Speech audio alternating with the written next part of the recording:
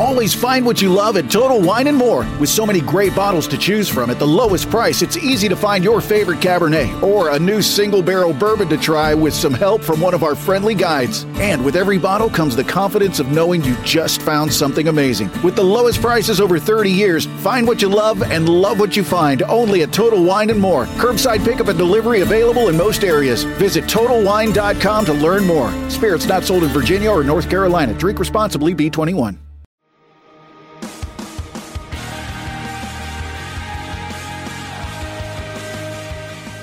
This is the Ed Milet Show.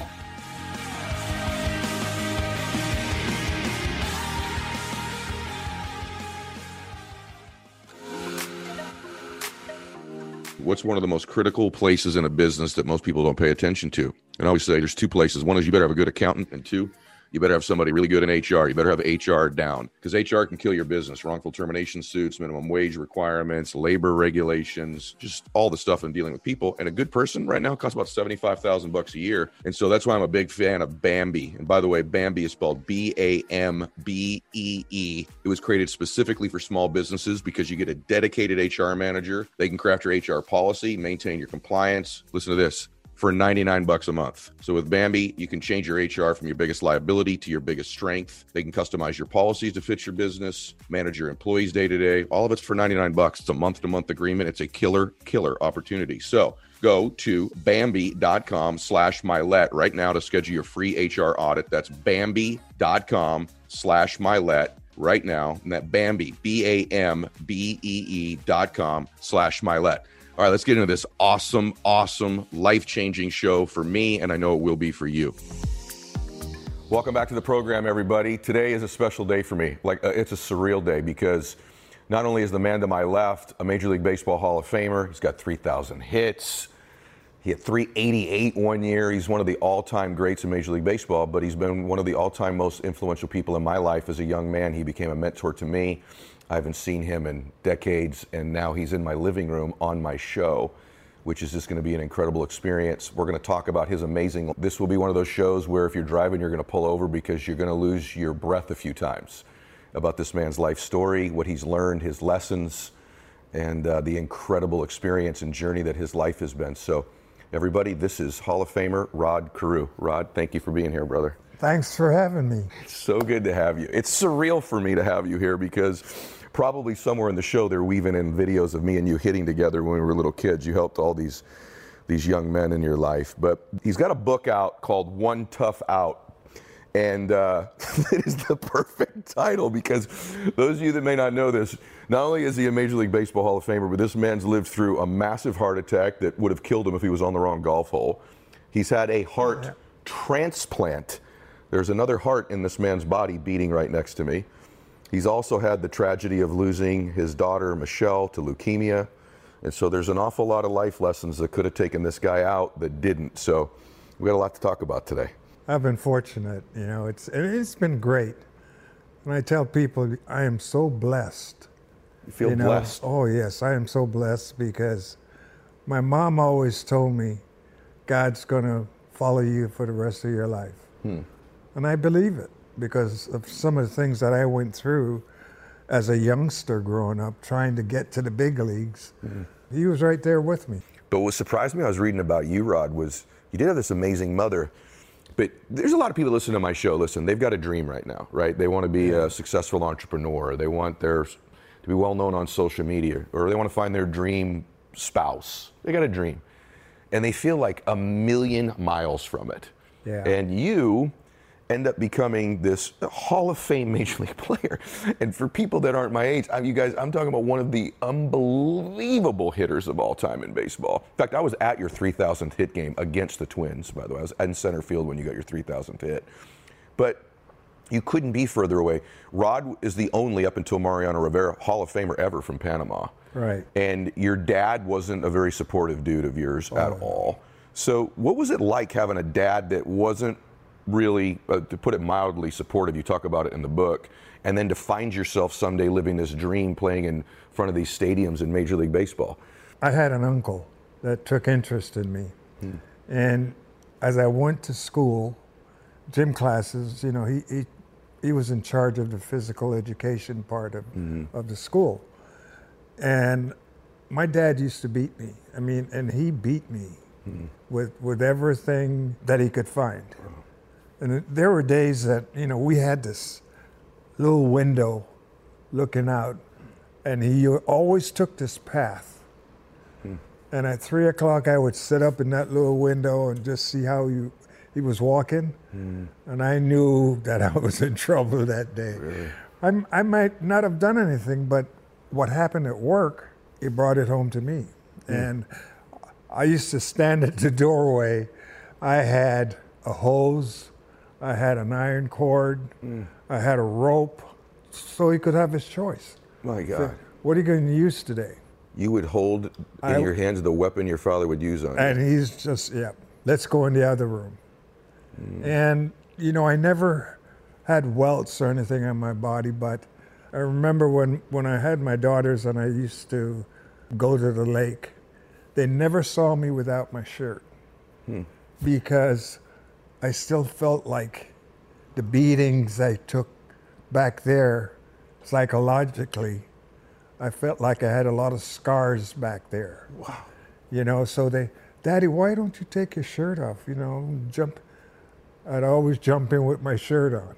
You're kidding me. Yeah, and so that went on for years. Even when I played baseball, I never turned my back towards the players in the shower.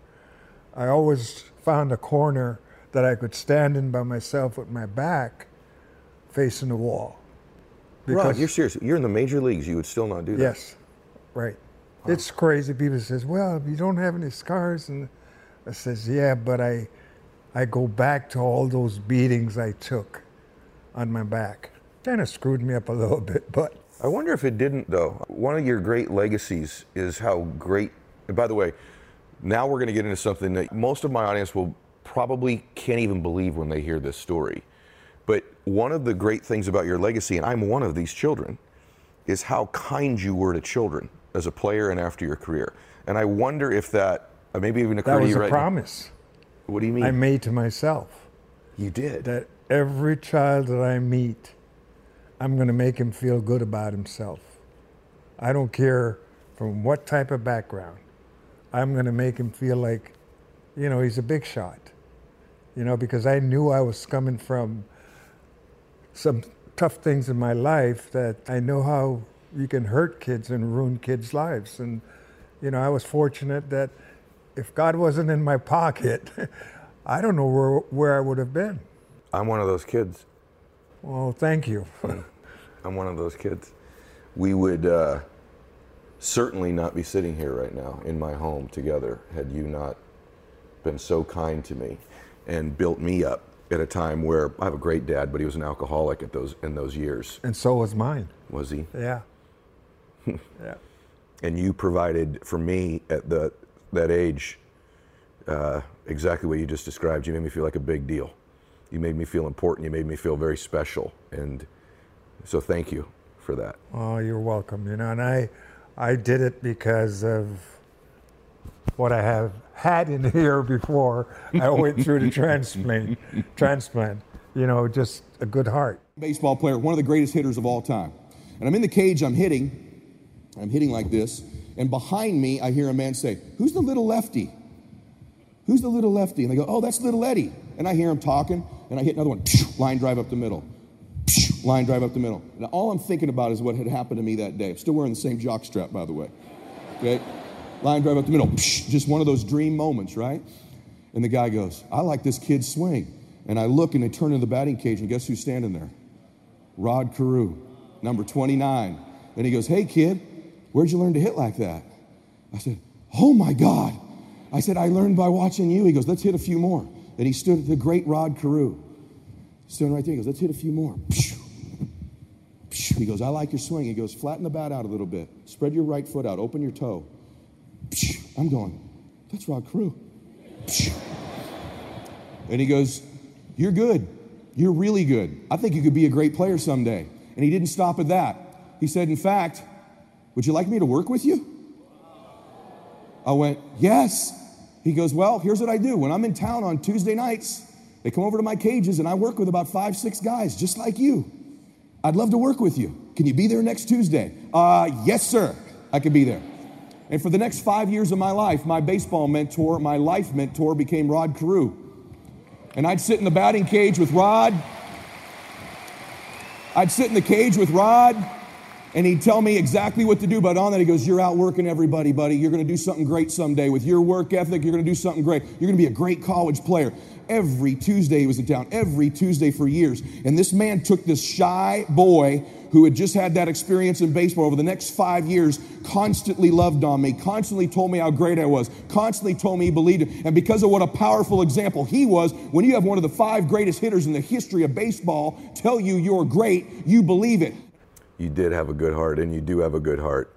And that's probably where we need to go. We need to talk about this heart thing because, guys, if you've ever believed in, I don't know, if you believe in karma, if you believe in you reap what you sow, I'm a product of your kindness.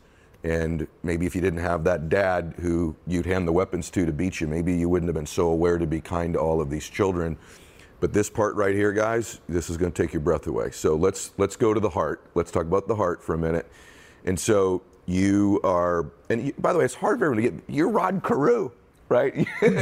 So you're playing golf one day, and I'm going to let you take them through the story, but you know, you're playing golf like probably any other day that you've played golf before, and let's tell everybody what happened.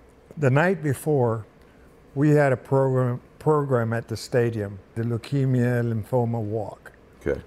And I joined with Dennis Kuhl, one of the presidents of the Angels, and we put on this big event at the ballpark, okay, where you could rent a spot and you could make T-shirts for whatever group you were walking for. So we had a good night, and then I decided to go home and think about playing golf by myself because I was too embarrassed that, you know, I wasn't good enough to be playing with people.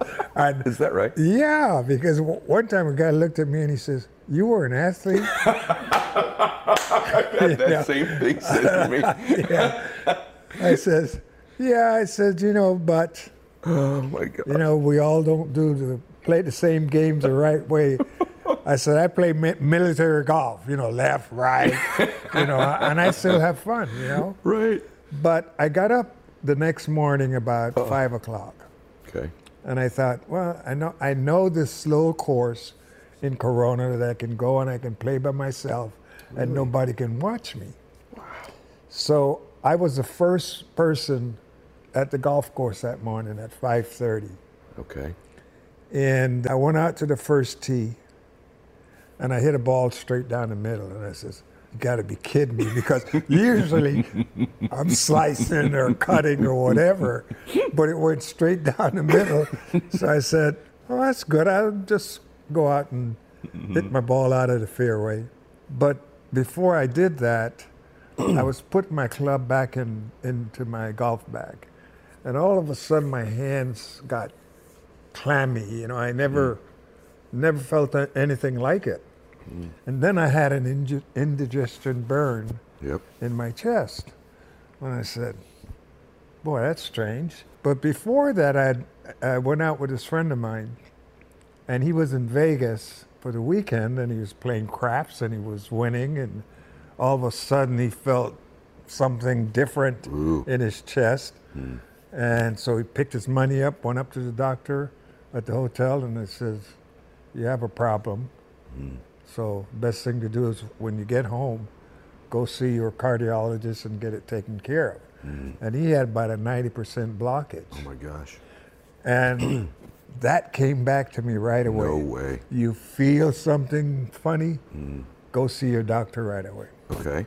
So I backed the car, I was on the first hole, backed the car up to the clubhouse, got off, I went into there was this 14-year-old kid and this lady getting everything ready for the day's people that were coming in. So I walked in and I says, ma'am, would you please call the paramedics? And she says, okay. She gets on the phone and she was talking to her husband. And the kid looked at her and says, did you call the paramedics for him? Oh my gosh. And she says, I'm talking to my husband, but he needs the paramedics. Oh my gosh. And then when she got off the phone, she told the little boy and I that her husband was a paramedic and he was asking her questions about me. You know, what color are my hands and my lips and all this stuff. And so then she called the paramedics and sure enough, she laid me down on the floor with my legs propped up. And it seemed like when she did that, the paramedics were already there, you know? But I had flatlined. You flatlined. Yeah. And they came in and they brought me back. My gosh. And so while they're working on me, all I could hear was this voice yelling, let's go, we're losing him. And I flatlined again. They brought me back and the guys were talking to me and telling me I'm going to be okay, telling me I was going to be okay. And at the same time, the only thing that came to my mind was, I've got to make sure that Rhonda is available and they can pick my phone up and look for Ice Honey. Don't look for Mrs. Carew, look for Ice Honey. That's and who call she's in her. the phone. Yeah. So going back, I remember when Michelle was in the hospital. Michelle's his daughter. Everybody. Michelle's my youngest, the one that died. You know, and she would say, I'd be laying in bed with her and we're doing crosswords from the Enquirer and the Star because she was in there all the time. And she loved doing those crosswords, so I would lay them and do it with her. And then she says, you know, Pop, you can't see it right now, but right over in the corner is my guardian angel. And he's got this light shining, glittering around him. And he's sitting there like this, and he's praying for me, but you can't see him. I said, okay. What hit me was, oh boy, she's been on a lot of drugs, so maybe she's imagining these things. Yeah. But as these paramedics were working on me, one of them had a light around his whole body. And I said to myself, I'm going to be okay because that's my guardian angel. You know, so... all of a sudden you flash back to laying in bed with her and the guardian angel. Oh my gosh. And so after we, you know, they got me going again and they were getting ready to put me in the ambulance to transport me to the hospital, I flatlined again. So I flatlined 3 times. And I wasn't worried. You weren't? No, because I says, Father, you can take me anytime. You know, I'm ready to go when you want to take me.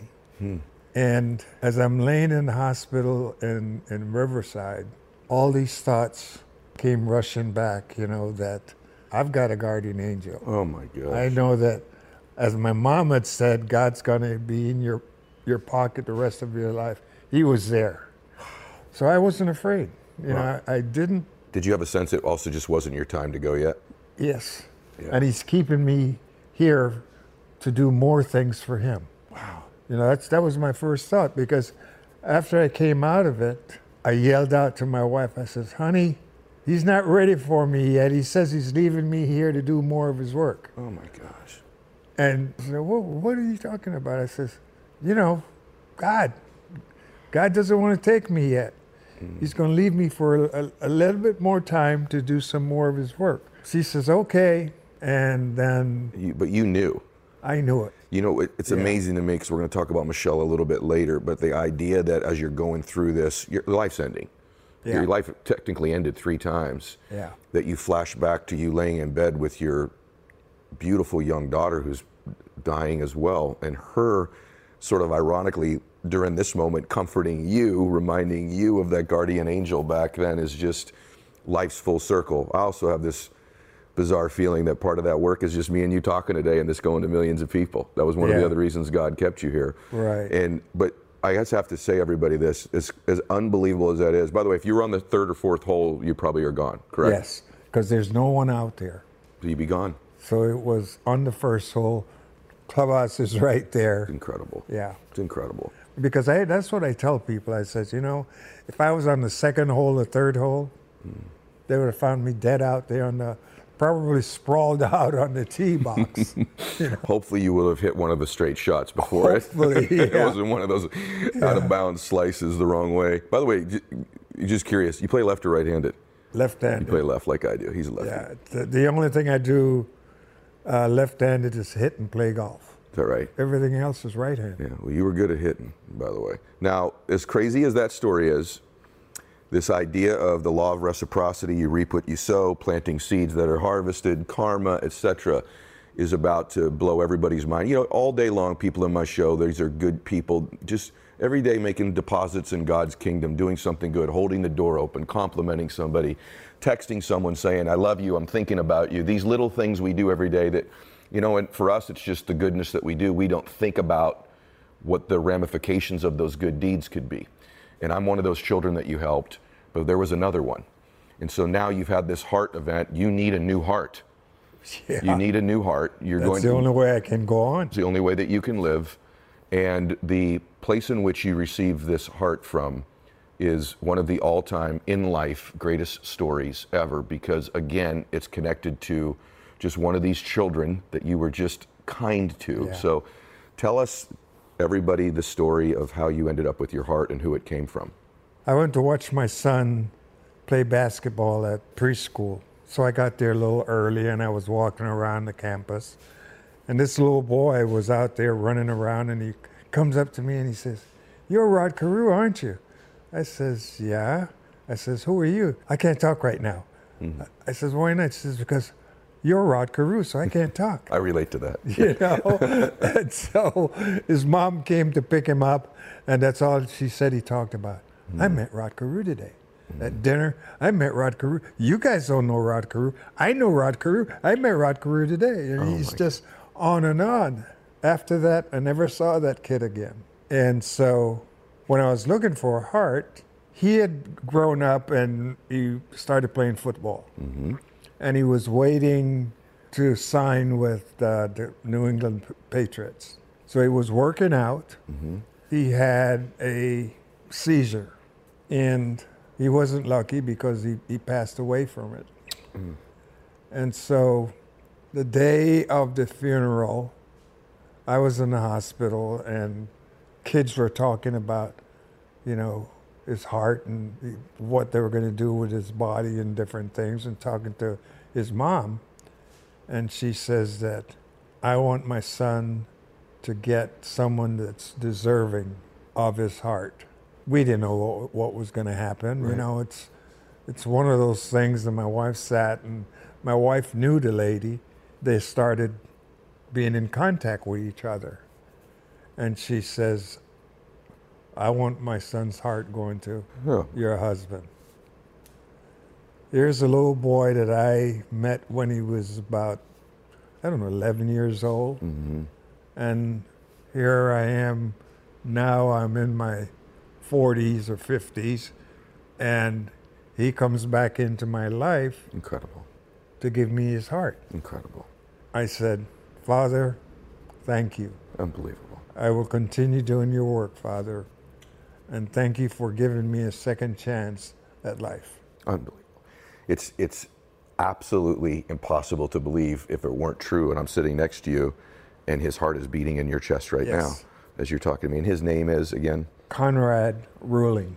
Unbelievable. And it's amazing because now we became two families knit together. Wherever I go, Conrad's right there with me. He's right there with you. You know, it's truly one of your life story, that story, that fact that I'm sitting here with you, that Conrad's sitting here with us, the fact that I've seen his mother literally put her head up on your chest and listen to her son's heart beating in your body. True? So true, because when I got out of the hospital, that's the first place we went, was to visit his mom. And she asked me if it's okay for her to listen to Conrad. I says, "You can listen to Conrad's heart anytime you want to. Just call me and I'll be here." What is your takeaway from, you had a near-death experience, you had a heart attack, you've had a heart transplant from a child who you were kind to as a young man. You've left Panama where basically you had this huge dream to play in the major leagues. You couldn't even watch it on television. You had to listen to it on the radio. Then you're in these stadiums. You've had this experience. You have to read One Tough Out, and I'm not promoting a book. It's just, this is not fiction. if this was a movie, people would go, this is like a Disney movie, forget it. There's no way this is true. It's corny, except it's actually true, and I'm actually sitting here with you right now. And you know, it's when I was a kid growing up, every time that I took the field to play baseball, it was like I was better than everybody else. God had given me this talent and say, here, this is your gift from me. Work at it and continue to better yourself. And I did. You did. I took extra batting practice every day of my 19 years in baseball. Extra every day. Every day. And also, the day that I retired, I took extra batting practice. The day you retired, you took extra batting. You did one more. One more. Because I was given this gift, and I didn't want to just say, okay, you know, it's all over and done with, but I still had that energy inside of me that I wanted to do more. That's incredible. You know, and I'm writing a book right now called The Power of One More. And so the fact that you say this, it's something I learned from you. Yeah. Is that, you don't remember this, but we'd be hitting, and even if I hit a good last one, you always go, let's do one more.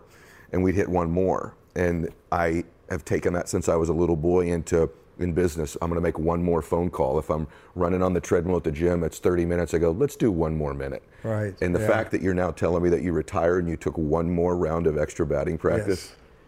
Yes. Yeah. I was never satisfied. I knew the gift that I had.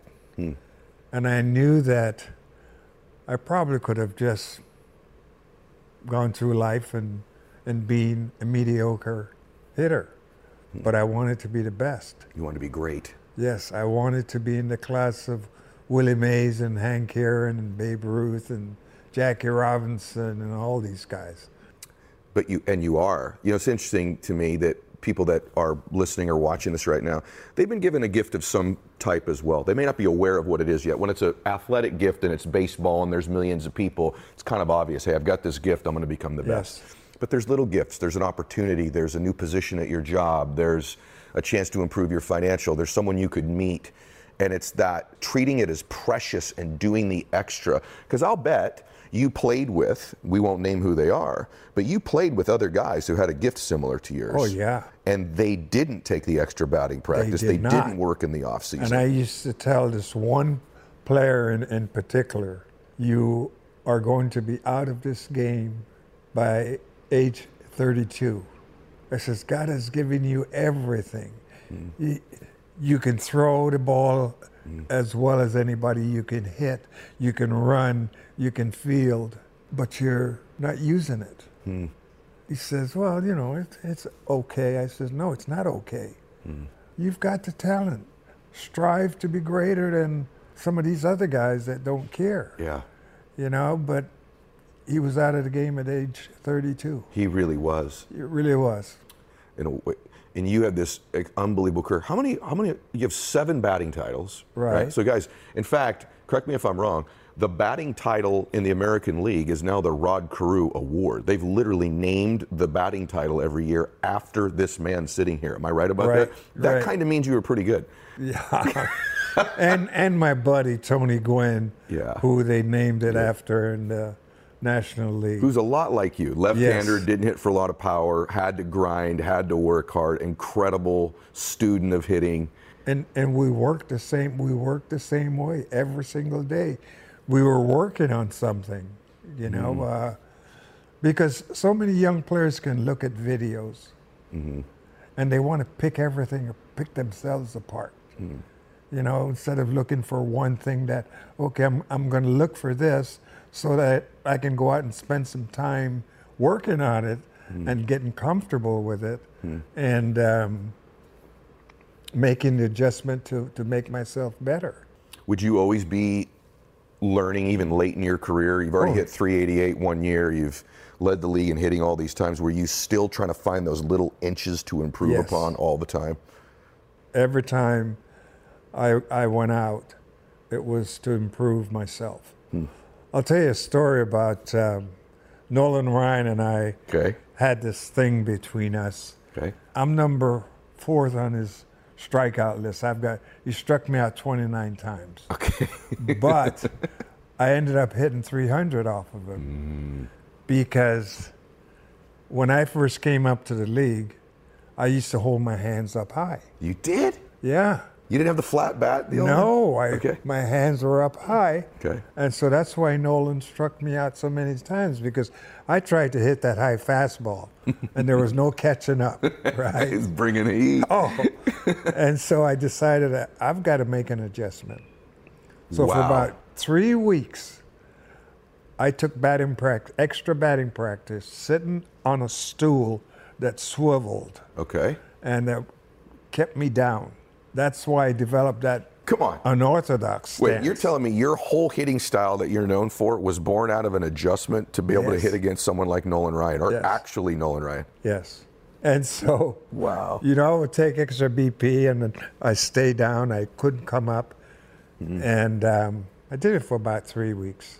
And then the first time I faced Noli, I got 2 hits. And then the next time I faced him, I got 3 hits. And I remember this one game, he threw me a changeup and I bunted it down third base line for a base hit.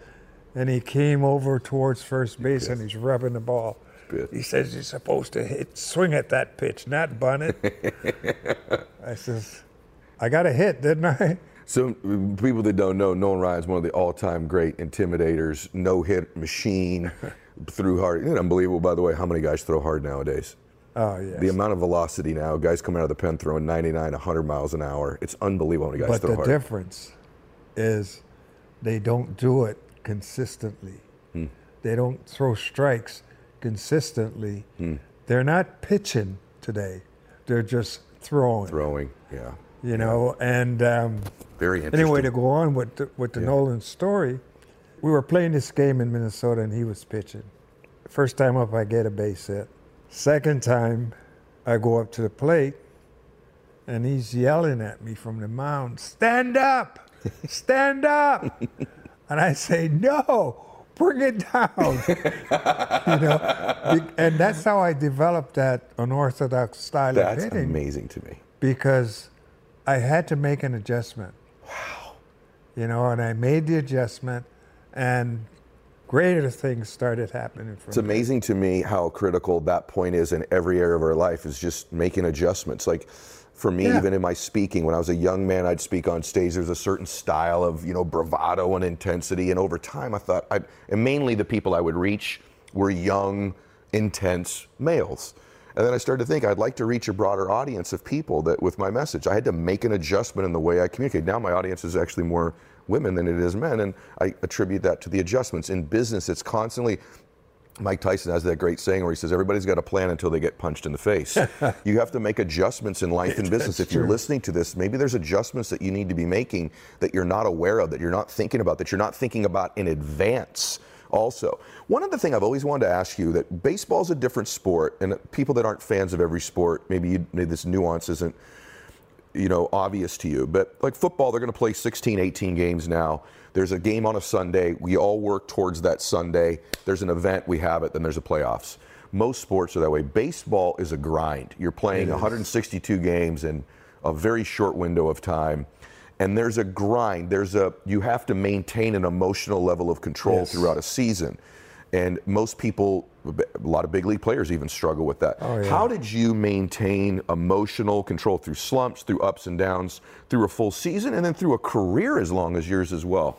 Well, you know, to me, it wasn't a job. To me, it was just a little boy's game, like Campanella said. Little boys, baseball is a game little boys play. I never can tell you that I've gone through a slump where it has kind of knocked me off my heels and pushed me back. Because I remember the longest streak I think I had as a hitter, I was 0 for 17. That was your longest slump? Yeah, the longest. 4 games? So I hate you. So the 18th time, I dropped a bunt down for a base hit. Made an adjustment. I hit a high chopper, didn't leave the infield for a base hit. I dropped another bunt down for a base hit. And then I had another high chopper for a base hit. Not one of those balls left the infield. But while I was going through this 0 for 17, I was hitting line drives and they were going right at somebody. Yeah. And Great lesson. so guy says, how do you do that? I says, well, I worked on my bunting, so if I'm not getting hit swinging the bat, I'm going to the next dimension. I think there's a lesson there, Rod, and I always go back to like, okay, how's this apply to other things? And that it's true in business. We're always trying to hit these big home runs, and if you feel like things are slipping, just get some base hits, get a sale, get an account, get some momentum, get in early, make extra phone calls, do the extra email. Just lay the bunt down. Yep. Get some momentum going, because sometimes the slump you're in business, you're hitting line drives. It's just not the time. Right. It's just timing. It's just things aren't, it's not always you're doing something wrong. Maybe it's just bad timing right now. Keep making adjustments, etc. And the difference about me and other players is I had the 6th tool. Which was? They always say you have the 5 tools. The 6th tool was this. Your mind. I never let my mind get me in trouble. I stayed positive all the way. I knew, I'm going to make outs. This is a game that 3 out of 10 and you're successful. Yeah. So I'm not going to worry about days that I don't get a hit. Like some guys, all of a sudden it's panic. You're right. They panic. What am I doing wrong? Do you see something? No, you're just hitting the ball good, but you're hitting it right at somebody. So, You think the mental part of your game was the separator for you? Yes, definitely. And I tell kids that today. I says, this is the most important tool. You can do everything else, but if you can't control what's going on up here, things are going to be tough. 1,000,000%. By the way, those of you listening to audio, he's pointing at his head, and he's talking about how important the mental part of the game is, maintaining emotional control, not stacking worries and thoughts that get bigger than they need to be. It's amazing to me. I work with a lot of athletes on their mental game, and people will ask me, what are you really working with them if it's a UFC fighter or a boxer or a golfer? And I'll tell them often, the main thing we work on is their confidence. And people say to me, there's no way confidence at that level of play. Yes, confidence at that level of play is even fragile for many athletes as well. That's true. Is that not true? You're in dugouts with guys all the time. Oh, geez. Yeah. Yeah, and I listen to them talk. It says, hey, dude. He's pointing at I his just point to my head, Yeah, 100% the mental side of the game. I want to ask you about the hardest part, I think, probably of your life, and I could be wrong, but speaking about mental toughness, which is, so guys, this man goes through this heart transplant. He ends up getting the heart from a child he was kind to. It's just bananas. If he's on the second hole, he's gone. He reverts back to the guardian angels of Michelle. And at the time when Michelle was struggling with leukemia, it became another national story. This was not some secret thing. This was something that I was following, that people all across the world, you were getting letters and mail and all these other things. I have to think that during that time, your mental, emotional control was tested the most then. This is not a Major League Baseball game. This is your little girl struggling and dying, and I'm sure in a great deal of pain. And I don't want to be too personal about it, but there are people right now listening to this that are going through their form of tragedy, a business failure, a divorce, an illness in their family. I just lost my dad recently. What was that time like for you, and what were the lessons and takeaways that you took from it? It was easy for me because she brought me into her fold. She knew I didn't talk to the press much. And she knew that it's going to be stretching the limit for me to be talking to a radio person or a writer or somebody about what she's going through. But when I was checking her into Children's Hospital in Orange County, all these kids there were like 10 kids out in the hallway kicking soccer balls. They have their poles, and they're kicking soccer balls, and some of them were wiffle bats and all this stuff. And she just walks up to me and she taps me on my shoulder and she says, Daddy, you've got to start talking to the press. See all these kids? Maybe we can save some of their lives. So she came to me and told me. And I says, okay, honey, I promise you that from today on until the day I die, I will give my full efforts towards helping kids. And she says, you promise me? I says, I promise you. My gosh. You know, because I never spoke to the press that much. You know, I kind of stayed away from them. And when she asked me to do that, I says, I will. I promise you I will. You know, and for all the time she spent in the hospital, I remember that first day when she found out that she had leukemia, when the doctor told her. And she says, well, what do we do? Doctor said, well, we'll try and clean it up and make you better. She says, okay, let's go. Didn't cry, nothing. Not for the time that she was in the hospital, she did not cry one single day. Wow. Not one single day, you know. And the week that she died, I went down to the chapel and I asked God to take her. You did? I says, Father, please take her. She's suffering. And I don't want her to suffer anymore. So would you take her and put her in your garden? You know, and he gave us another week with her. And then we found a 4 out of 5 cord blood that we were going to use to, instead of the marrow. She couldn't find anyone with a marrow to save her life. And when she was walking in that room, she said, Dad, I know that I'm not coming out of there alive. I said, come on. She says, God's going to be with you. She says, Dad, I'm not coming out of there alive, and I know that God's going to be with me, so I'm not going to worry. Here's a 19-year-old kid talking to me like that, to her dad. And I'm like, you're going to be okay. You're going to be okay. But she knew. When she went in that room, she knew she was going to die. Wow. You know? Just like you knew you weren't when you had your heart attack. Yeah. What an amazing story. You just honored her so well with your life, because you've done, guys, if you just do a simple Google search, you'll see all the tireless thousands of hours Rod's put into doing things for children, and how you've honored her, you know, little one-on-one things at the stadium like you were talking about. The thing you were doing the night before your heart attack was an extension of the promise that you made to her in the hospital. And you know, it's funny, I remember driving down the 5 freeway. I had gone to Washington and spoke in front of Congress about raising funds for the NIH, you know, and then got a call, my agent called me and he says, guess what? They just passed a $50 million bill for the kids. That's crazy. And I opened my sunroof. I says, honey, thanks so much. We did it again, you know, and that's the way it was. And even today, some nights, you know, when I'm sitting at home and I don't have anything to do, I get in my car, I go for a drive and says, Pish, how you doing? I used to call her Pish. Yeah. How you doing? I says, I'm hanging in there, and I talk to her. You really? You know, yeah. I do it many nights, you know, and it makes me feel good. Yeah. You know, and I'm sure she's saying, I'm proud of you, Dad. I'm proud of you. I'm sure Keep doing what you're doing. We're doing it right now. Yeah. I'm proud of you. Well, thank you. Thank you so much. You changed my life, you know, and I just thank you.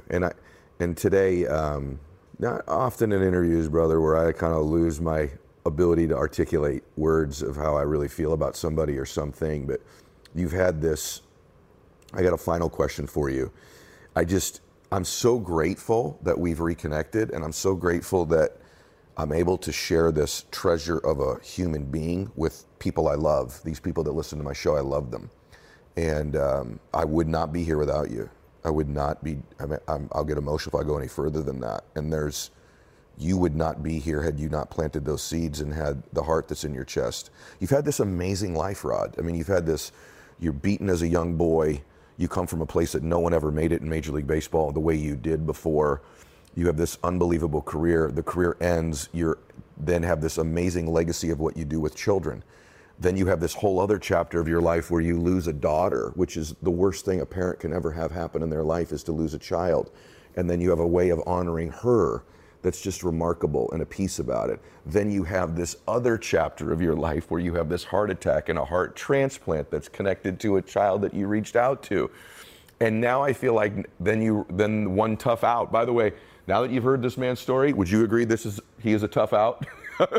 He was a tough out at the plate, but he's been an even tougher out in life. And then now there's this other season now where being here with me today and sharing this story is just another chapter in your life. And I'm just curious, I'm sure everybody would love to know the answer to this and just what your thoughts are. Obviously, faith has been the center of your life.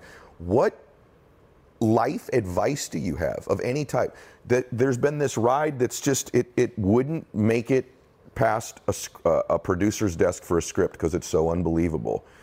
And yet, and even our little version of our story that we're here today, what have you learned in life that we haven't covered today that you would, you'd leave, if you could have a message? Your son's sitting here today with us. And I'm sure there's things that lessons you've imparted on to him. If this whole audience was your sons, guys like me that have all been kind of extensions of your sons in your life, your actual son is here today with us physically, what would advice you give all of us just about life and the pursuit of doing something great in our lives? Have faith in our friend upstairs. If you can maintain that faith, it's the greatest gift that you get from God. Because I've had faith throughout everything that I do. Growing up, taking beatings from my dad, playing baseball, leaving the country and coming here and working with different organizations to make the dreams of kids come through. Because they all have dreams like I had a dream when I was a 7-year-old. And my dream was to be a baseball player, to play in front of 50,000 people. And my mom used to say to me, "You think you can really do that?" And I says, "You're going to be there when I'm playing in front of big crowds." And so when I played in front of like 50,000 people in New York, and she was in New York, she just shook her head. She couldn't believe it. She says, "You've made it. You've done it." And I said, "Mom, that's because of you, because of what you've taught me and showed me along the way, and the faith that you had in me and the faith that you put in me to be God's son. That's what it has done." Brother, it can't really be this good today. I mean, it's been unfreaking believable. And I just am really grateful for you in my life. I love you, and I'm very, very, I'm proud of you. And I know Michelle's proud of you. And I know, most importantly, God's so proud of you, brother. You're shining. You're shining again. You're shining when you got over there and had your first at bat in the big leagues all the way through all those years. And here we are in your mid-70s, and you're shining even brighter now. So I just want to say thank you. Oh, pleasure's mine. And I hope that with this that we can help other people. Yeah. We can have people sit down and think about their lives and what God means to them and the faith that they have to have in themselves. And, that's what it's all about. Yes. I don't hope it. I know we did it today. I know you did it today. God's all over this conversation. So thank you, Rod. Everybody, I have no words. Obviously, it's a very emotional show for me today. If it affected you, I hope that you have a heart to share it with somebody you care about or a lot of people that you care about. This is one of those shows that should be played over and over. You should share it with your children, with your family, with your business partners. And I hope that you subscribe to the show. And this is why I do it. Today is the reason that I do the show, these types of conversations that you'll get once in your lifetime. So God bless you all. Max out.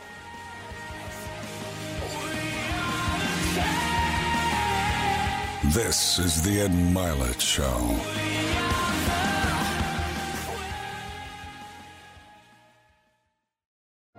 Hi there. Sorry for the interruption, but are you enjoying this show on Google Podcasts? You should know that the Google Podcasts app is going away this spring.